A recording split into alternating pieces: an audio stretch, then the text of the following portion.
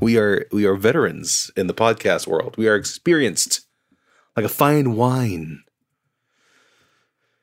Yeah, we're like a fine wine that nobody buys. Anyway, greetings and salutations, and welcome once again to the K Plus Crusaders live at the time via the internet, the magical, the wonderful, the tubes, and Al Gore invented it. He did, and I was there when it happened. And he looks weird now. Yeah. Like, not bad. He just looks very different. Been so used to dark hair Al, and it's like full blown gray Al. Yeah, it is. It reminds me of that picture I sent you of the Honky Tonk Man. Yes. Where like he doesn't look bad, he just looks completely different. Yep. Like the Honky Tonk Man has like basically looks like an Elvis Santa impersonator. That's spot on. Yeah, it's pretty much what the Honky Tonk would be as he aged. Mm-hmm. Mm-hmm. The greatest intercontinental champion of all time. Longest reign, wasn't it? The greatest. Let's just think it's the greatest intercontinental champion of all time. Yeah, I think it's the longest for a long time. We've been introed. Doing the intro, yeah. I already said, wait, what did I say? I said the internet. He said greetings, salutations, the internet, Al Gore Gray. Yeah, Al Gore. Al Gore the Gray. Al Gore the Gray. Weirdest wizard to ever grace Middle Earth. Fly, you fools. Fly, you fools. Man, bear, pig. Anyway, my name is, of course, David Barry at Dr. Barry on varying social media platforms. I'm joined this evening by one of the crew, my also 7-year veteran of podcastum, and wait, does that mean we've been podcasting longer than you've had children? Yes. Wow. Oh, just no, by months, because he'll be 8 this year. So by like 6 months, Jackson's older. Yeah. Anyway, yeah, what was your name? The most electrifying Azorian in all of podcasting. This is the Azorian one, Anthony Esteves. And as I say that, I realize that there's at least 2 other Azorians I'm close with who may take issue with that. But anyway, here I am. Yeah, no, fuck it. I mean, don't actually. I mean, they're probably lovely people, but maybe they're okay. Here's the thing: that doesn't mean you're saying they're not good. Exactly. I'm just electrifying. It doesn't mean that I'm like the greatest. It's just I'm electrifying. Exactly. Boom. Yeah. There you go. Eric, Danny, don't hate me. Yeah, if you're listening, you're just not the most electrifying. You're awesome. Exactly. Good save. Yeah. Woo. Save those 2 relationships. Anyway, we are your number one allegedly podcast for anything comic book related. One is the loneliest number that you'll ever do. Anyway, there it is. What was I saying? Oh yeah, according to my page hosted on GeoCities, we are the number one podcast. We are the most visited Pac Bell hosted website via CompUSA 128 megabit. Welcome. Yeah, you've got mail. Hello. We hopped in a DeLorean for this episode. Fuck yeah. We know so much. Imagine in 30 years, Iron Man will be your favorite character. Hey! Anyway. I already said we are your number one alleged podcast for anything comic related. Anything comic book related. Sure, let's just go on to the next part of the spiel. This episode is brought to you in part by the Nerd On Nation, powered by Patreon. For as little as $1 to $5 a month, you can help us up our quality, keep the lights on. And our GeoCities. Get me out of GeoCities. Give me a real hosting site. That's not true. You should actually go to kpluscrusaders.com. It's a wonderful website. There it is. It's your hub for all things Crusaders. So, speaking of the Nerd On Nation, for as little as $1 to $5 a month, you get early access to episodes like this, a half-closed, half-open Discord community, get into the cool open closed part, nerdon.tv/Discord, and so much more. For more information, you can check it out at nerdon.tv/Patreon. And I already said, for anything related to the K Plus Crusaders, you can go to our hub for all things Crusader. That is the kpluscrusaders.com. Yep. Our home on the internet. You could buy mugs there. Yes, you can. You can buy shirts. I have a mug, and it's great. You have a mug. Yeah. It holds liquid. It does. That was my pause for dramatic infomercial face. It was great. Yeah. Pretty awesome. Do you have a coffee mug that doesn't hold liquid? Well, now you do. Yeah, is yours full of holes for some reason? Who knows? But yeah, so on this week's episode, we are, of course, going to go around the horn. We're talking about what comic books we've been reading. I actually have a special surprise for my Around the Horn. And then our main topic for this episode is if we had the power, power to adapt. Show-running runner shows. That's what they do, right? Yeah, that's it. Yeah. Anyway, basically, given everything going on with all the TV, movies, so on and so forth, if we could be showrunners and we could adapt anything right now, what it would be and why. But before we get to that, when? Yeah, no, I'm running out of 7 years, man. I'm running out of witty shit to say. So, yeah, let's, yeah. No, that's it. That's it. I'm gonna give up. When I can't think of a segue.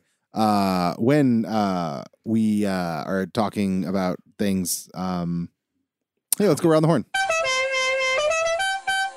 Hey, you hear that Barry lately? I think he's fucking losing it, man. Something going on up there in the brain. Holy shit, that brain isn't working. If it wasn't for that sweet horn, I wouldn't be listening anymore. But that boop, boop, boop, boop, I gotta stay for that. Yeah, I gotta get that shit every time. Yeah. Anyway, when you go around the horn, we go around the table in circular fashion, except for the fact that we no longer have a circular table. In fact, never actually really had one. We've had normal tables. Yeah, rectangles. Yeah, rectangles primarily. I don't even think we had a square table. Actually, no, we sat around a card table once, twice. This is true. Yeah. Anyway, we talk about what we've been reading and or watching. That's what my thing is. Recently. So Stevs. Ooh. Start us off. This is funny because I too have reading and watching. Oh, there it is. Oh, so first I'll start with the reading. I began the first issue of Neil Gaiman's Eternals. Ooh, there you go. In the Marvel Universe there.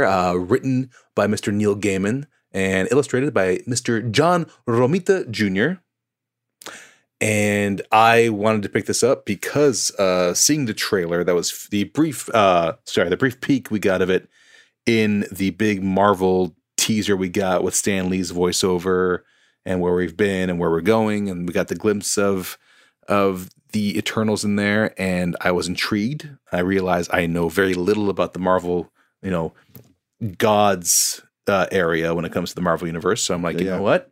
I talked to my good friend David Barry. Who's that? I think that's you.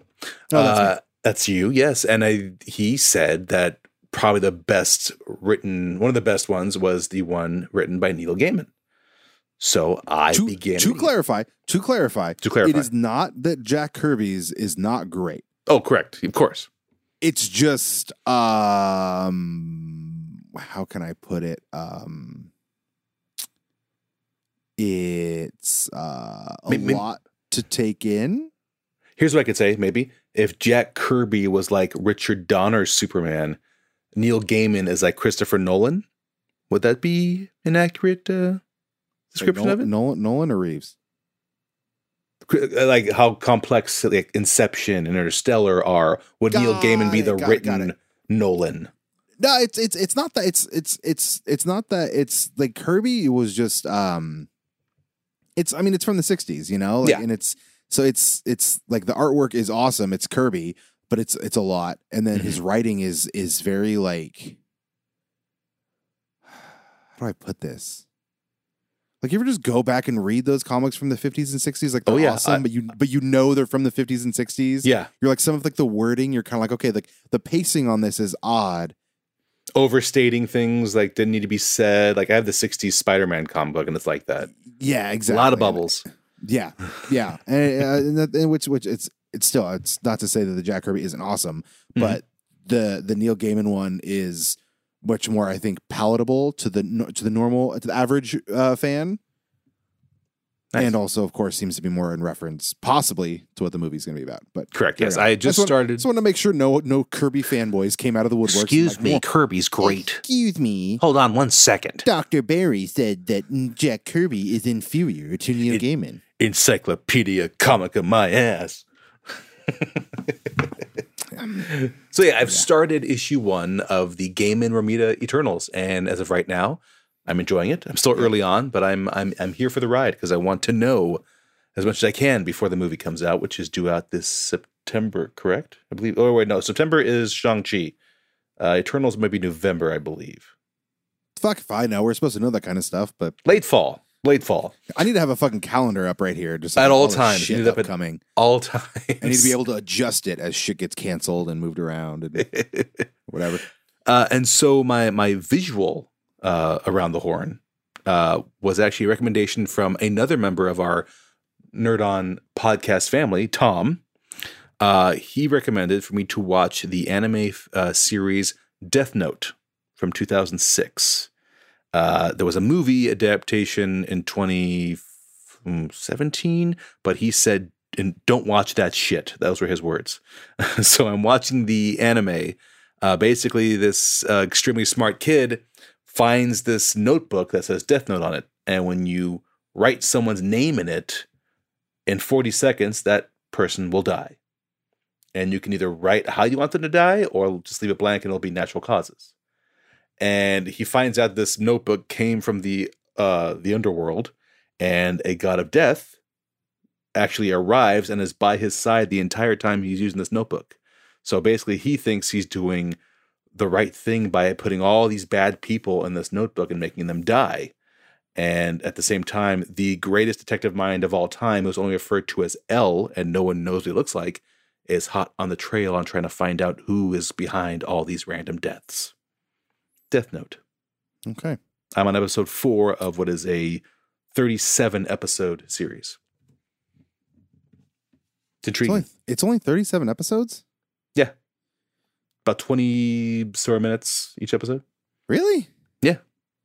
Yeah. I've never watched an anime that's less than like 18 seasons. This, according to IMDb, just one season of 37 episodes. Wow. Yeah. I did not realize that. They told their whole story, I guess. Do you watch a lot of anime? I am very limited on my anime viewing. Okay. I've just been seeing a lot of comparisons. Like I follow this Instagram app called Cinema Magic, and one of their posts showed how many like live action films got a lot of their visual ideas from previous anime films.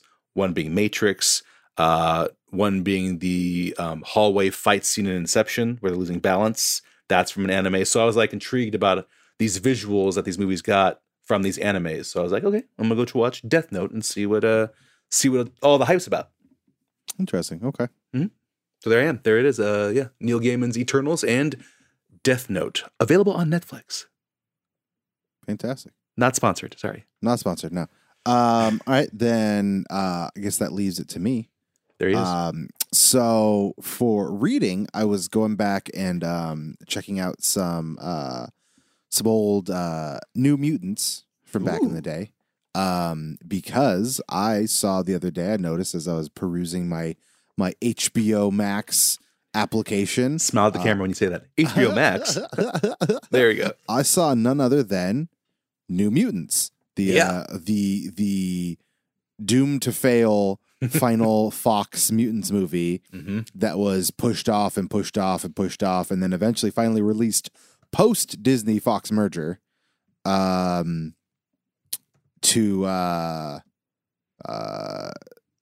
triumphant silence. And so I saw it. I was like, I'm gonna go back and I'm gonna read me some New Mutants. Just, always love to go back and visit some old friends before I checked it out. And how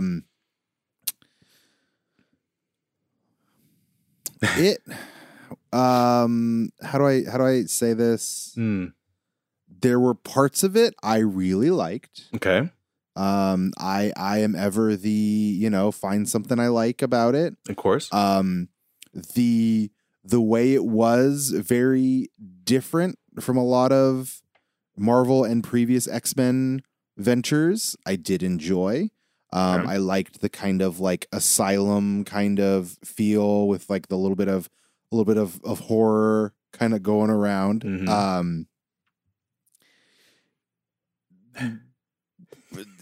Other than that, running out of good things to say.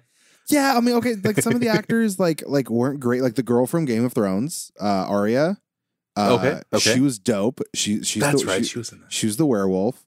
Okay. So she was dope, and the older brother from Stranger Things. The older brother of the kid who disappears in the first season. Yes. Yeah. I know you're talking about. Yeah. He was pretty solid. He was pretty good. Some of the other they were okay. It just it was weird. It was also just kind of like this again. This movie was doomed to fail based on just everything it was up against. If like, you know, I do appreciate it because it was the first time. Because like Fox just kept doing the same X-Men teams, and they just rebooted it with the same X-Men teams. And I really hope Marvel, Disney don't reboot the same X-Men teams, because I'm going to be honest, I'm sick of the same X-Men. Now, I'm not saying they can't exist, because in the New Mutants they did reference Charles Xavier at one point, and I was like, okay, cool. Like that was the only mention to connect to anything else. Otherwise, and the Essex Corporation. Other than that, it was very much like a different take on mutants, a different group of mutants, like them dealing with a lot of their powers in a much different way, and them being experimented on, and all this kind of stuff. So I liked the direction of it. I liked some of the is it kind of like the storytelling, the horror aspect of it. The of course it features Danny Moonstar, who her ability is like is Kinesis? I telekinesis and psycha, whatever. I always get them all fucking. Anyway, she has telekinetic powers, and it manifests in this demon bear, and the demon bear wipes out her reservation and kills her family, and eventually comes for her there, and she can also like see your worst fear and make you live it over and over, and just a lot of trauma. There's this whole thing is they all have like really traumatic experiences. A lot of their powers manifested in really messed up ways. They hurt people. But because she's Native American, like just the jokes, like, I don't know, you could be shitty without being like, yeah, you're stuck in here with us, Pocahontas. It's like, really, that's all you like. The writing to me, especially like with the interactions with her, I was like, you couldn't just think of like anything else besides like some like cheap like Native American stereotypes. I was kind of like, okay, this great writing team. Yeah, I was like, this. But yeah, I mean, like, because like other stuff, you know, like was pretty solid. But whatever. So yeah, it's out there. If you have HBO Max, you can watch it. Update: the Eternals movie comes out November 5th. Oh, thank you. Good. Thank you for looking that up. Right. November 5th. So speaking of adaptations, see, what? Look at that fucking segue. There he is. Segue. He's back. He's back. Fuck yeah. We got him. All right, just hit stop recording. I'm going to go to bed. That's it. And then a high note. Whoo. So speaking of adaptations, good and bad, Shtevs came up with this idea of hey, you know, what if we were showrunners? What if we had the power? We were in Hollywood, and we were just like, hey, make this. I want this to happen. And the studios were like, thank you, sir. May I have another sir? You got it, Crusaders. Yeah, way to go, Anthony Steves, brilliant director and writer, and David Barry, other guy who's good at stuff. Producer. So yeah, producer. There you go. Idea guy. Idea guy. You're Brad Pitt in Ocean. No, you're George Clooney in Ocean's 11. You're the idea guy. I'm very much fine with that. Brad's the pro who gets it done. There it is. I'm okay with that. We got a grease man. Oh yeah. Okay. All right. So, Steves, lead us off. You got it. Well, I have 3 adaptations I would do. We can go back and forth, and I can say one. You can say one. Do like that. Let's do it. Yeah. Let's do it. All right. So I'm going to go with my first one, which is not a surprise to anyone. So I thought I'd get that out of the way. Y'all already know. You've been listening for 7 years. You know what I would adapt. I'm literally trying to write one. It's called Hack Slash. The Tim Seeley comic that he wrote and illustrated about a young girl who ends up surviving a murder attempt at the hands of a slasher, and she decides to take vengeance upon all horror slashers that exist in her world, one by one, by hunting them down and killing them. So, Hack Slash, pretty much in a bubble. That is what I wanted to adapt. It was one of the first. That was the first. I'm trying to think. That was the first Image comic I read that was not a homework assignment for the Crusaders. It was one I found on my own. Probably it was during Halloween time, most likely.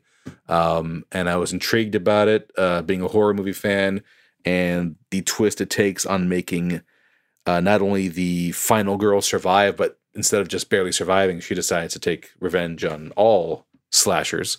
And I thought it was a great idea, and I was surprised that it's never been made into a series yet. Since I think nowadays we're the perfect time to have a show like that.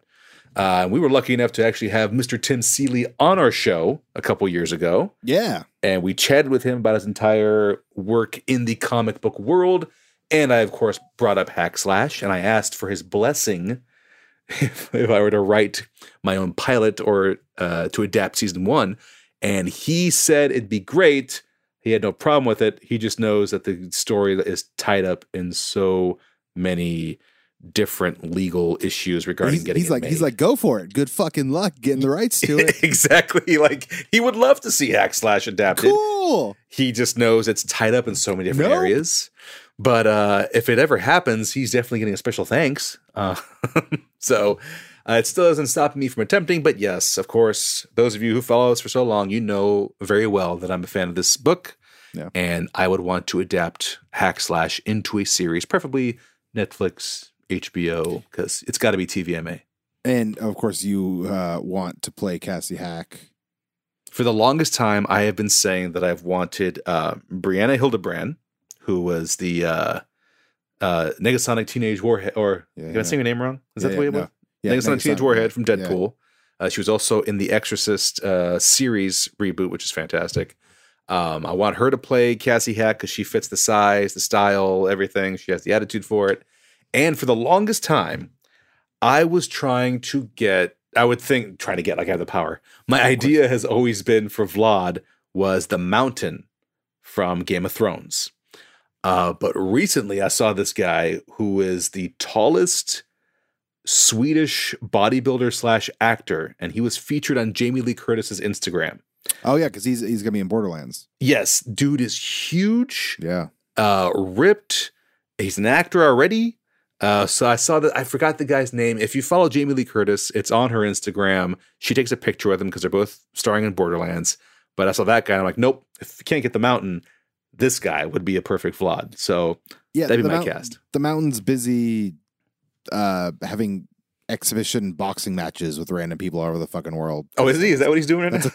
That's a thing you fucking do. I don't know. I don't know if maybe he's sick of competing in the World's Strongest Man and he wants to do that instead. Like maybe. I don't know. Whatever. It is. Enough of these people just randomly becoming boxers. It's fucking obnoxious. Right? Jake Paul looking at you, you fuck. Looking at you bastard. Someone just fucking knock his head off. Anyway. Floyd, one of the few times I cheer for you. Yeah. Do you have a director in mind, or are you directing it? Oh, I don't think I would direct. I would definitely want to write it. Directors in mind, I'd be looking at. I would love to have Rob Zombie produce. That'd be fantastic. Yeah, totally. And he would also then let you use some of his music. Exactly, which would fit perfectly. I got for producing team, I'd want, if possible, to have Tim Seeley involved. Yeah. I'd want to have Teenie Howard, who wrote Hack Slash Resurrection, which was about 2 years ago. She wrote that.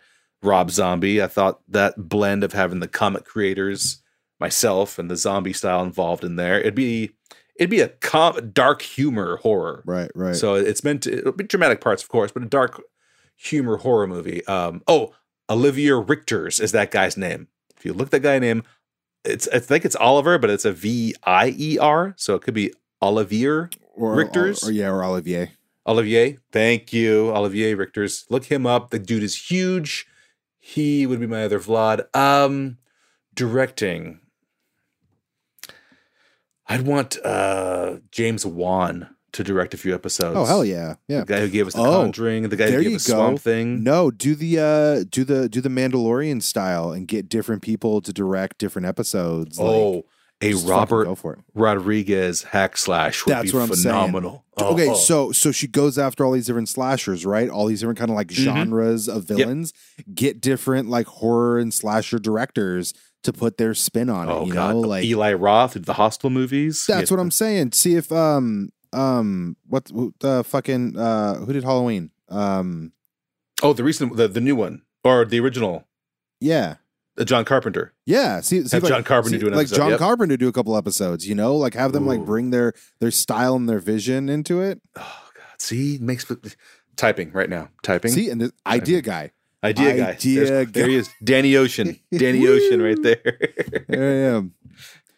I like that. I think that'd be cool. I honestly, like, I don't see why that's not. I mean, it probably is a thing more often than I realize it. But like once like Favreau did that, which is being like, hey, I did this one. Robert Rodriguez did this one. What's her name?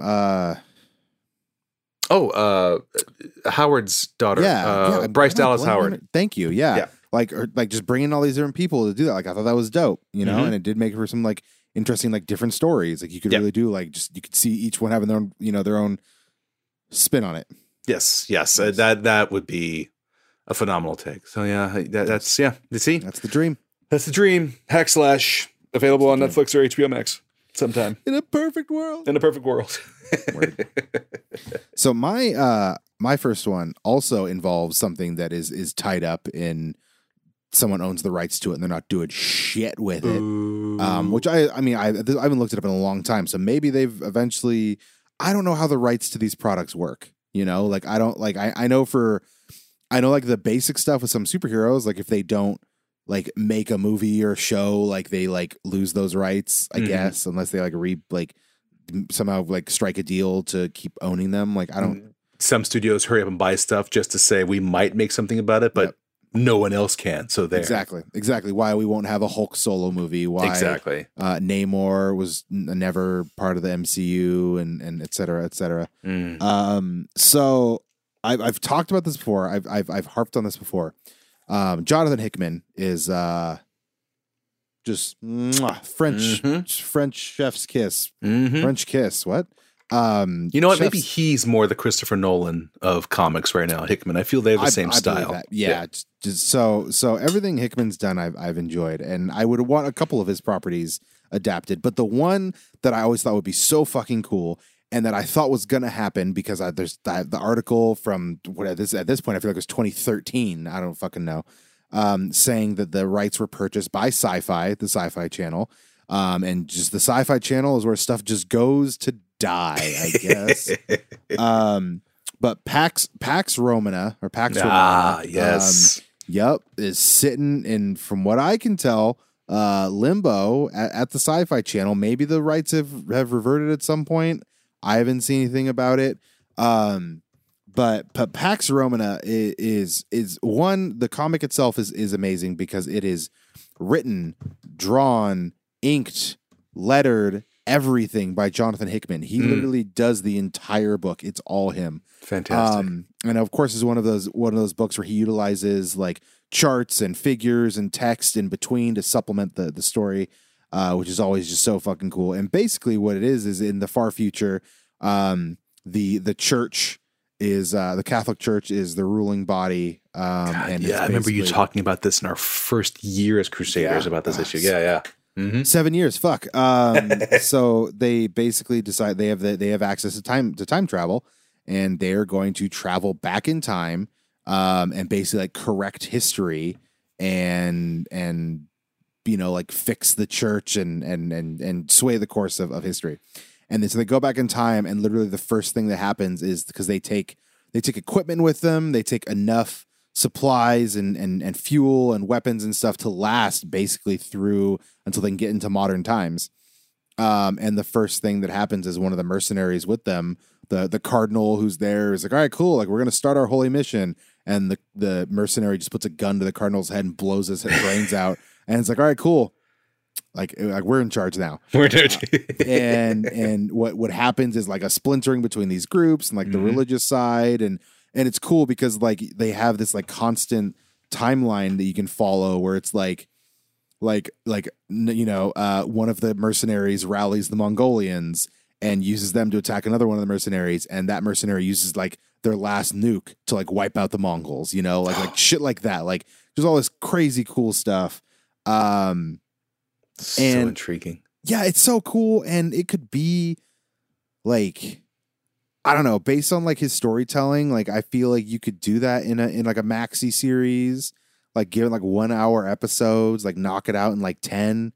Like, I think you could get that done really well, and that's something like with everything going on right now, like give it to like an Amazon or an HBO or or Netflix or any of those. Just like give them like the power to make that happen. Mm-hmm. And I don't have cast or director or anything in mind. I just have wanted to see this on the screen for so long, and it's Starring always Anthony been Steves. in the back. Yeah, 100% Anthony Steves. It's just been in the back of my fucking head this whole time because it was always like there was always that article that said that the rights were sold to Sci-Fi. Mm-hmm. And again, I feel like this was at this point. Hang on, I'm going to look up the date on the article, Do it. and I'm just going to feel super old. But like that's one of those ones where it's just like the Sci-Fi table right now. How do we make this? Yeah, what do we? We've had the rights to this. Here we go. 2014. That was our first year. Sci-Fi developing series on Pax Romana. The rights were bought the year we started. Yeah, you know what's frustrating? You know what's super frustrating is the other title in this article. It says, I've been redirected to a Handmaid's Tale advertisement. Excuse me. Great series, by the way. You will be redirected to your article in 3, 2, 1. Thank you. Pax Romana and the Magicians. That's what Sci-Fi was working on. Oh, the Magicians. Yeah, and guess what they did? They fucking made the Magicians, and it's been going on for a fucking while. Well, Pax Romana, just chilling. Just fucking there. Just rots. You know, like, and it's a Hickman story. Yep. Oh, wait, let's see. Wait, hang on. Latest news. Sci-Fi Wire. Wait, is this from 2014 as well? Mm-hmm.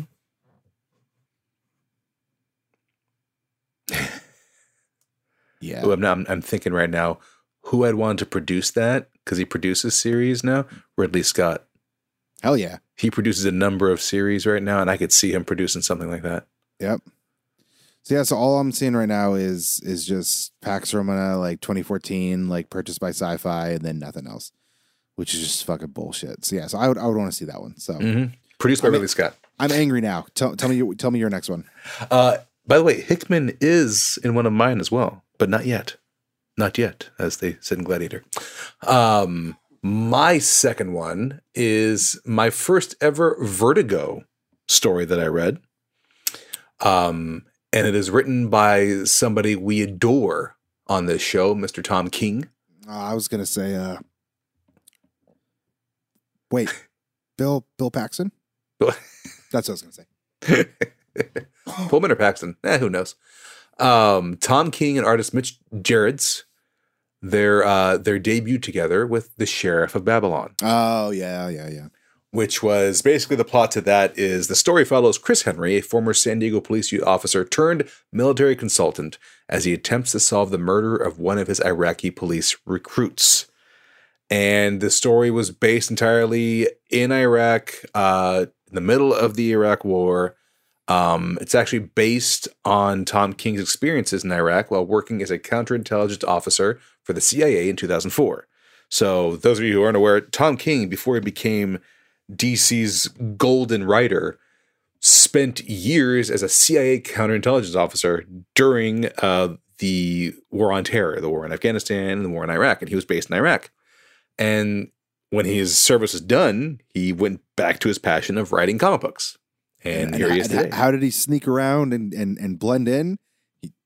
He went as a comic book writer. Exactly. He was a big fucking nerd. That's how he snuck around. Yep. Maybe he used the old Marvel incognito hat, hoodie, sunglasses. Yeah, no 100%. one can see me. No one can see me. Exactly it. Like, I was reading Captain America comics. But so he went and became a comic writer, and I believe this, along with the Vision angle he took over at Marvel, were his first works in the comic world. And I read Sheriff of Babylon on a whim. I just saw it, and the cover reminded me of something along the lines of Green Zone with Matt Damon, Three Kings with George Clooney and Mark Wahlberg and Ice Cube. It had that feel to it just looking at the cover, and I wanted to read it, and I was glued to it. It was an outstanding story. The Chris Henry character is only one of the main characters. You have three other angles going on: Iraqi citizens, Iraqi militants, and then the Chris Henry character. So well done. Points out many of bad things that were going on there during our time there. And yeah, it's a series that I would love to see put on. I could see it doing, again, I'm all about the streaming services because they get more freedom there. HBO could easily do this. I'd envision, I'm trying to think who'd be, I mean, I always pictured the main character as Matt Damon, like he was in Green Zone, because they're almost the same character. Who would I? Yeah. Real fast. So I had to look this up because I was honestly curious. So Vision and Sheriff of Babylon were his first like big works. Okay. He was an assistant to Chris Claremont at Marvel, the legendary X-Men writer, before he joined the CIA counterterrorism unit. He interned at DC and Marvel, and then after 9/11 joined the CIA. And actually what he did, he co-wrote, before he got to those, he co-wrote Grayson. Oh. With none other than Tim Seeley. Holy shit. Yeah.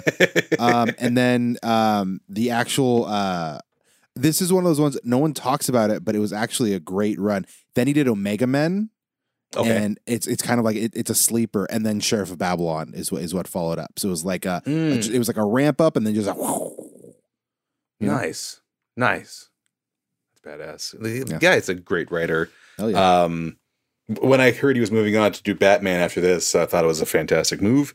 But yeah, if you want to, Sheriff of Babylon would be a great, intense action. I'd want the same people involved who worked on maybe 24. Definitely shocking. Yeah, definitely Homeland with Claire Danes that was on Showtime. That would be around this type of style you'd be getting with this.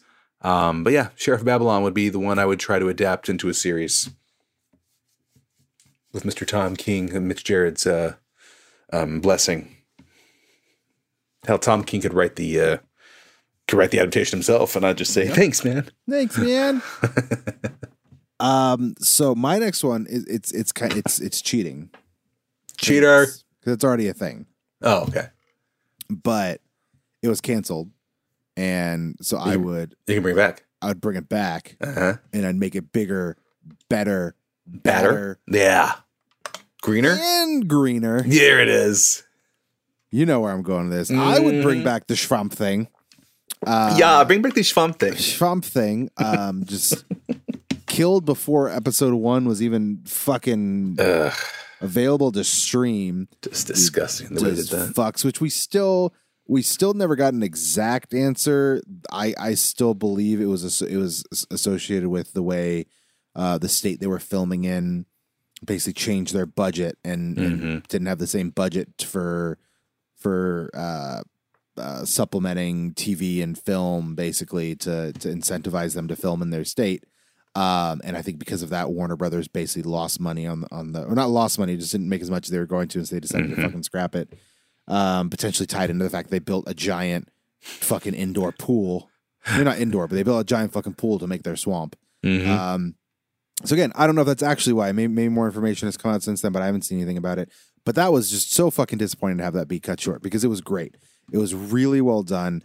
It was going the direction we wanted it to go. It was being true to a lot of Alan Moore's work, and just to continue that and to eventually just like go all the way to when fucking the torch passes finally all the way down to Grant Morrison and a young Mark Millar, and they're like, hey, just wrap this up and just go fucking bananas. We're gonna reboot it anyway. And like, yeah, he's now he's now Earth. It is all Swamp Thing. Like that'd be so fucking cool.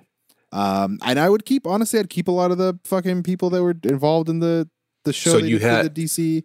You had the great James Wan, who I mentioned earlier, who's behind The Conjuring, Saw, and you also had Len Wiseman, who was the director of the Underworld movies. Yep. They were your executive producers. They were your brainchilds behind getting it made. Yeah, I definitely keep at least Juan on there because Juan knows the horror side very well. I would, again, maybe it's already been a thing. Maybe I'm just not paying attention. But again, I would love to see different arcs and different 2 to 3 episode arcs being told by different directors. Again, different interpretations. Like here, this one's from the point of view of Swamp Thing. This one's from the point of view of all these other people. Like this one's from the point of view of this random person, and Swamp Thing is really just this ominous presence throughout the whole thing. It's not really about him. It's been done so well in the comics. That'd be so fucking cool to see transferred back again to TV for a second chance, which it fucking deserves. DC, you fucks. Warner Brothers, really, you fucks. God damn it, get your shit together. Warner Brothers, get your shit together. God, at least they're being aggressively anti-Snyder or whatever the fuck that article said. Whatever. God, they're against the Snyderverse. No shit. They don't, even good or bad, they don't know what the fuck they're doing. We should all just stop. Just stop. Warner Brothers, you idiots. Just stop. God, you fucking. Anyway, what's the third one? My third one is the Jonathan Hickman story that I have. And it is more of the noir fiction horror mystery realm. We're talking about Black Monday Murders. There it is. Holy fuck, could that be good? For those of you who don't know the plot, the series takes place in the aftermath of Black Monday, the stock market crash of 1987. The story concerns a group of elite financiers who have made a blood pact with a god in exchange for power and wealth. A second narrative strand follows NYPD detective Theodore Dumas as he unravels the secrets of magic at the heart of the global financial market. The story, like Hickman does so well, between his panels, he's got those images of just giving you a history lesson on Samhain, of course, the holiday I love talking about. Samhain. Good old Samhain, that son of a gun.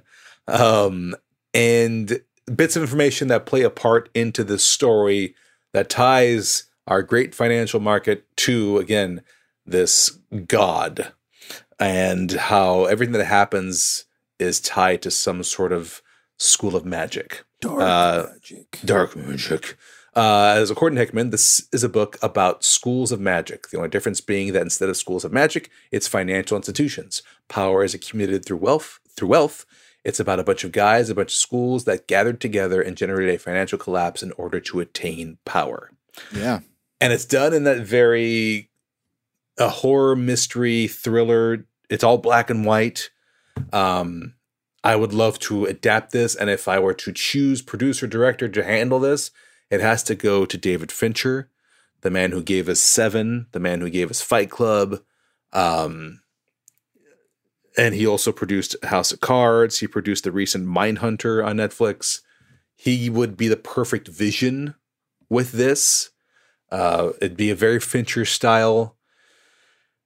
It'd be probably the darkest thing Fincher's done, I'd say. And he's done some dark stories, but this would be the darkest thing he would ever do. But that is who the first hits me as who I'd want to choose as my producer / director for this series. Starring in it, playing the character of Theodore Dumas, I would go with Trevante Rhodes, who was in Moonlight and was rumored to be the Green Lantern pick for the Snyder Cut. Yeah. He's a great actor, and I'd put him as the lead in this, as the detective Theodore Dumas. But nice. Black Monday Murders from 2016, written by John Hickman, drawn by Tom Coker. Adapted by Anthony Steves. Produced by David Fincher. What? Hell yeah. I think that'd be dope. I do realize I have an honorable mention after your next one. Word. Sweet. Okay. Yeah, because my next one's a completely different direction. We went, serious and darker and whatnot. I actually, and maybe this is going to be a thing eventually, and maybe it won't. But one of my favorite comics ever is none other than the Lumberjanes. Lumberjanes focuses on summer camp that is much more than meets the eye as they encounter the mystical, the magical, the can't think of another M. Magnificent. Magnificent. Fuck. God damn it. But yeah, Lumberjanes is fucking great. It's lighthearted, it's fun, it's got a good message, good lessons about, you know, acceptance and strength and empathy and caring about others and you know, inclusivity and all kinds of just really fucking cool things. All the just fucking liberal bullshit that people fucking hate and I fucking love. I drink your conservative fucking tears, you fucking snowflakes. Ben Shapiro, get the fuck out of here. I thought it was mentioned. Did you see this wood I bought? This great piece of cedar I bought from Home Depot. Oh yeah, do you have it in a bag? It's in a bag. I got to cover up the bag so I can show it's from Home Depot. Cool. Yeah, you're looking less and less like a human, and more like the alien that you actually are. Seems that they're onto me.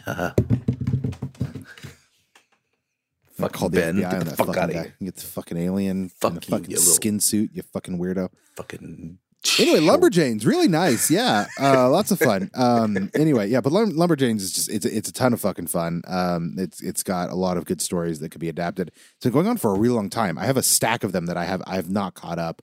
But like that's the type where I think that could be a really great animated series. Like it fits really well in like the style of like Adventure Time and Steven Universe and a lot of those. Like I'm not well versed in like animation directors and animators. Like that's not like my strong suit. Like voice actors, I'd throw some spaghetti against the wall and see what stuck. Like I'm not good at that kind of thing. But just the idea behind that like series, like I think it could be really well adapted into cartoons. I think it could go for a long time. I think that'd be something that like I would love to see on a Netflix, and just I'd fucking show my kids that, because like it's cool because it's like, you know, they're a summer camp where they have fun, but they also have like good lessons, and it's, you know, it's a positive, a very positive book with a lot of what's the word I'm looking for? A lot of like heartfelt and like real issues and emotions, but dealt with in fun and manageable ways. You know, like some pretty, I don't want to say like heavy topics, but yeah, they cover some stuff that, you know, like I wouldn't have fucking known about if I was a kid. Like if I was a kid now reading these comics, I'd be so much more worldly and better for it. You know, like I know a lot of people like to think that, you know, kids shouldn't be exposed to some things at an early age, like like dealing with, you know, like homosexuality and bisexuality and people who are transgender. Like everyone's like, oh no, tell them about that when they're older. Like why? Why you fucking you call my fucking kid a flirt because he smiles at you when he's fucking 10 months old? Why the fuck can't I tell my goddamn 3-year-old, yeah, you know what? Some people kiss each other and they're not the same gender. Like, holy fuck, what's the problem? It's a great it's a great fucking comic that deals with a lot of that fucking shit. Like teaches you about, you know, like being more accepting and open to all kinds of different viewpoints of the fucking world. Like challenging gender stereotypes because they're fucking stupid. You know, like fuck off. God damn. Get them. Ugh. Get them. I don't know why I'm angry. Just get them. Yeah, fucking turn Lumberjanes into a cartoon. I think it'd be great. There you go. I think it'd be great. I think you could make money off of it. You could jumpstart some careers, get a lot of different voice talent in there. I don't fucking know how to make a cartoon. What am I saying? It might just be like 3 people in a fucking room, and that's all it takes. Who knows? We'll make it happen. Anyway, what's your honorable mention? My honorable mention is, I'm calling it an honorable mention because it was one I wanted to see adapted. Wasn't sure if it was, and as of a few minutes before the show, discovered it's going forward. So that is Scott Snyder and Jock's Witches. Oh, hell yeah. 2014. We read this way back in the early days as part of a homework assignment, and we discussed it, which is basically featured in this small town that has this particular tradition of a person pledging another to strange beings called witches, and that's with a Y, W-Y-T-C-H-E-S. in the nearby forest in order to gain a boon from them. So, Boon. Yep, a boon from them. It's a horror series. It's very well told. It's very well written. The art stands out as like a watercolor type art effect they had, where they draw them and kind of splash the water, like layers of watercolor on it, so it had kind of a 3D effect. Yeah. It was really cool the way they did it. Loved the story. So the news we had that I had known before was that shortly after the series was released in October 2014, Plan B Entertainment, which is owned by Mr. Brad Pitt, announced they had purchased film rights to the work way back in 2014. It was that Snyder and Jock would serve as executive producers, and Brad Pitt, Dee Gardner, and Jeremy Kleiner would be producing it. Nothing happened since then. So it was one of those like Pax Romana issues where they bought the rights, but nothing got made yet. Now, more recently, as of April 6th, 2021, Scott Snyder announced that Plan B was now working on a TV version of the series with Amazon Prime. No shit. Snyder wrote the first episode. Comic book writer James Tynion IV is in the writer's room, and Jock is creating the storyboards. So, fantastic. As of right now, Plan B Entertainment, with Brad Pitt producing, are turning it into a series for Amazon Prime. That's as of April 6th. Hasn't Brad Pitt like produced all kinds of shit? Like, he's been on ever since. So Plan B started. It's still, I think, jointly owned between him and Jennifer Aniston. Like they still both own Plan B together. I think he's just produced more stuff on it than she has. Right. But it all started, I think The Departed was like the first big thing they produced, because Plan B was like 2004, 2005, and Departed came out in 2006. And 12 Years a Slave was Plan B. Right. But yeah, The Big Short was Plan B, which he also starred in. He's been on a producing tangent since the mid-2000s, and this was one of those that they picked up. And I'm happy to see that this news is being only a month old, that we are getting a TV series with Amazon from Plan B for Witches. So that's why it's an honorable mention, because it's going forward. Yeah, there's been a couple like that. I know Robert Downey Jr. is producing Sweet Tooth, the DC comic written by Jeff Lemire. And that's, I think, the second... Lemire. L'chaim. I think that's the second one, because before that, Downey, RDJ produced the Perry Mason reimagining for HBO. That was their first big production, and now they have Sweet Tooth coming out. So yeah. Sick. These actors turned producers, man. Hey. Fuck it. Doing it. They're throwing money at the right people. There you go. Yeah, we're happy with it. Yeah.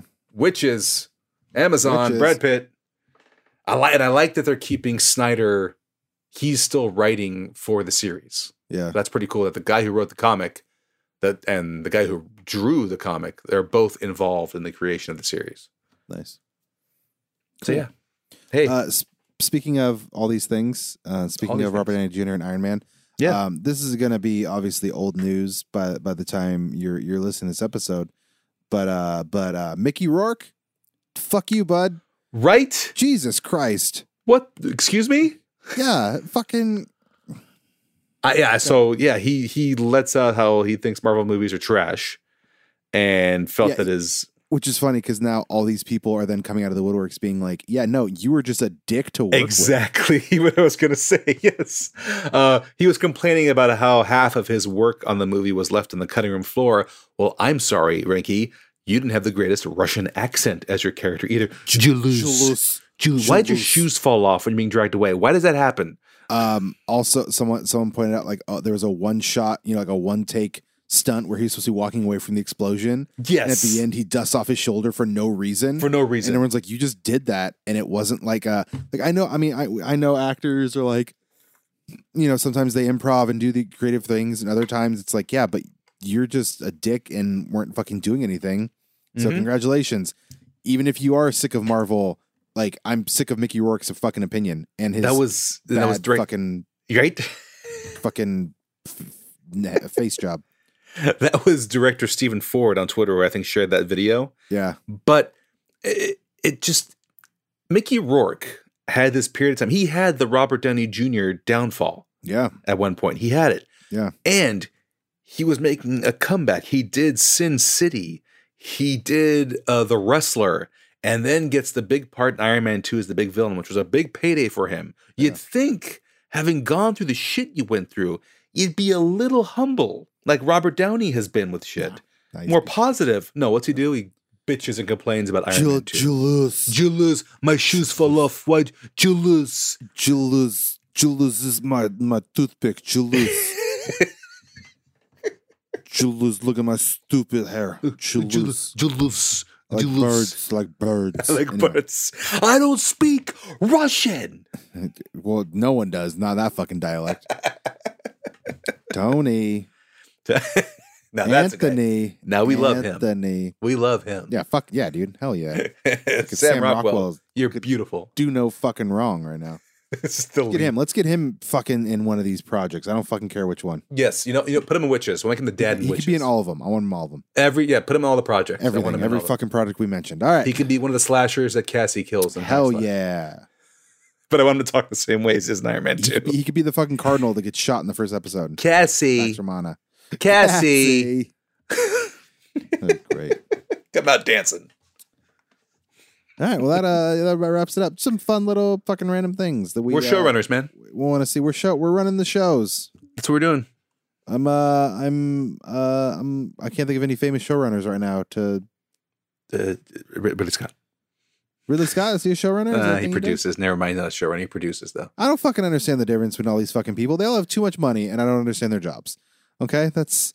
So like producers like, here's the overall idea I have, and showrunners like, okay, here's how I'm gonna take it episode by episode by episode. That'd be the blunt way I could tell you. But then, and the producer would be like, I like that. Let's do that. But then run the show? What do the directors and the writers do? They take what the showrunner, like the director. So the showrunner has his writing team. And showrunner says, "Here's what we're going to do episode by episode by episode. Let's write this together, and I'll grant the final approval on it." Sounds like there's too many people involved, passing too much money to each other. Director looks at what they wrote and says, "Okay, here's how I'm going to shoot it." Boom. Showrunner Barry. Celebrities in Hollywood were a mistake. As your co-host is trying to make it in the business. Fuck off! It's just. Make a livable wage. You don't need to be a fucking multimillionaire anyway. But then I would fund us. Yeah, cool. What trying to bribe me out of caring about the other common man? I would help them too. Sure you would. Crusaders, bright lights. You'd start a fucking foundation and have other people donate to it. How the fuck does that work? It's like when you go up to when you're at the supermarket and the little thing at the end is like, here, donate. Here, give us some money to donate to your fucking neighbors. And it's like, I'm sorry, why don't you fucking just give them the fucking food, Safeway? I might. Fucks. But then they get money, but then they fucking get paid because you have to buy the groceries that you're giving to why don't I just fucking steal the bag and then just go give it to someone? You can't fucking say anything. Crusaders, bright lights. I may or may not have gone up to one of those fucking food donation bins and just grabbed shit off the fucking... out of the fucking allegedly aisles and then just fucking dropped them in that bin. May no one or fucking may knows. not. He said may or may not. I may allegedly. or may not have done that. You don't fucking know. We, the Cable Crusaders, do not condone or. Yeah, fuck the system. Anyway, hey, enjoy our podcast. Thanks for hanging out. To our Patreon. Yeah, give us some money. We're not fucking billionaire fucks. I never said I want to be a billionaire. I never said that part. Just shut up, okay? God, I don't even want to be a fucking millionaire. I want to be the low millions. You fucking shit. We're having a lovely discussion about show running. Yeah, what? I don't understand. I don't care. Tom's gonna fucking text me and be like, "Hey, let me explain how fucking movies work." And I'm like, "I don't fucking care, Tom." Jesus. Like I don't understand any of this, and sometimes I don't know if I fucking want to. Listen, the mise en scène. Okay, the mise en scène. The what? It's a film term. Tom will tell you. I don't fucking know. Jesus. God damn it. I didn't go to school to fucking learn what that was. I go to school to have cool stories to bring up at parties and not utilize that information in my career in any way, shape, or form. Well, you flip the burger. Well, you're flipping the burgers. Yeah. Hey, Tom, did you hear this? Yeah. Exactly. I will cook the food, and I will tell you about, hey, have you ever compared the magic that the Maori people put into their canoes versus the superstitions that pitchers and hitters perform on the baseball field? Let's talk about baseball magic. I'm not using that to fucking make money. Like, I'm using that to fucking entertain. Writing this down. Yeah. Here's what you have to understand. Okay, so the Maori people, when they would go out and fish, they'd have smaller pools where the fish would get caught as the tide went out, and then they have plants that they could use. As if you crush the plants and you drop it into the water, it stuns, and it's a mild toxin, and it stuns the fish. Okay, and they're able to pick them out very easily. So that requires a minimal amount of magic. I'm using air quotes, magic. There's not a lot of ritual or magic that goes into that because there aren't a lot of variables, okay? Now, that being said, when they would go out in, say, a large canoe and go out deeper and, farther out into the water, do some deep sea fishing, that canoe would require more magic, more ceremony, more ritual because there's more variables. Now, see, if that canoe goes out there and capsizes or they don't catch a lot of fish, not enough magic. They didn't do something right. They didn't pray enough to a certain ancestor. They didn't put enough carvings into it, and they have to scrap it. But if that canoe does well, hell yeah, you've got a canoe that you need to reuse. Just like, say, you're a superstitious batter, and you're like, oh, I won in these socks. Can't wash them. Got to wear these socks. You see pitchers and batters, they have this fucking thing they always have to do. They always have to tap this and tug this and do that and all this shit because they're superstitious because, again, they have less control. There's more variables when they are doing what they're doing. They have less a chance of hitting. It's much more... there's more chance. Obviously, there's skill involved. There's skill involved in the fishing. Of course. But just like these guys who put the plants into the water to shock the fish... The outfielders, they're not having to do these crazy intricate rituals because for the most part, it's either a pop fly or a ground ball. Like their jobs are, again, not easy, but they're much more straightforward. There's less variables. There's less magic and superstition needed. This is the Maori, you said? Yes. I appreciate you bringing that up during this month. I don't know if they play baseball very, very much. The month we're in, that was very well planned. Well done. I appreciate that. What's this month? The AAPI, man. Oh, fuck yeah. I didn't even think about that. You did. Hell yeah. Perfect. That was perfect. See my fucking degree going to pay me so I can use my degree and make my parents proud. Are you clapping right now? Yeah. The mic's not picking it up. It picks up you. It picks up you talking through your hands, but not your fucking hands.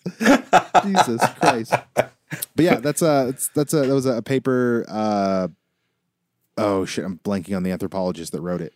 That was cool shit like that. Like that's why I like the anthropology. It was cool to see that and explain that and nice. And also learn about how awful white people are. So it's there's that too. Great things. Yeah. None of those used in my day-to-day job. Today I scrubbed what I can only assume is some sort of juice out of the keys of a computer that a student gave back to the school. We're gonna assume it's juice. Yeah, I'm gonna hope it's juice. Yep. You should wash up. Dude. Hey, so after that fucking random ass tangent about Mickey Rourke and then baseball magic, that about wraps it up for this episode of The Capeless Crusaders. My name is, of course, David Barry. I am joined by the most electrifying Azorian in all of podcastdom. And now very interested in Maori magic. This is the Azorian one, Anthony Steves. Yeah, man, it's cool shit. Just look it up. I like it. I mean, it. Yeah, the interruption of their fucking culture and everything in order to be studied is definitely a fucking problem. Yeah, it's a problem. But Hawaii and Samoa as well. Yeah, dude. Wow. You just want to hate white people more. Learn about how we study people. Anyway, for Manderson, aka the son of the Superman, he's got too many nicknames now. For Manderson and Amy, who is in the process of growing her new muscles and being exposed to Vita rays because she's just got her second dose. Yeah, of she that does. Pfizer super soldier serum. You're getting your first one. We're going to be a team of fucking vaccinated Avengers up in this bitch here real soon. Wade Wilson like a motherfucker. Hell, yeah, minus the weird skin stuff. Well, we never know. We'll see what happens. Oh, no, yeah. Your wife seems to be a loving person, just cares for you regardless. It's still a face worth sitting on. Oh, wow. That's, Can't say Wade Wilson without doing a Wade Wilson line. I'm sorry. I know, but we had kids listening to the show, and Well- up until this point, all the very vulgar swearing and stuff at least didn't involve sex. Come on. We have standards here at the Capeless Crusaders. Anyway. For the Capeless Crusaders, thanks for hanging out. A good night. Good night.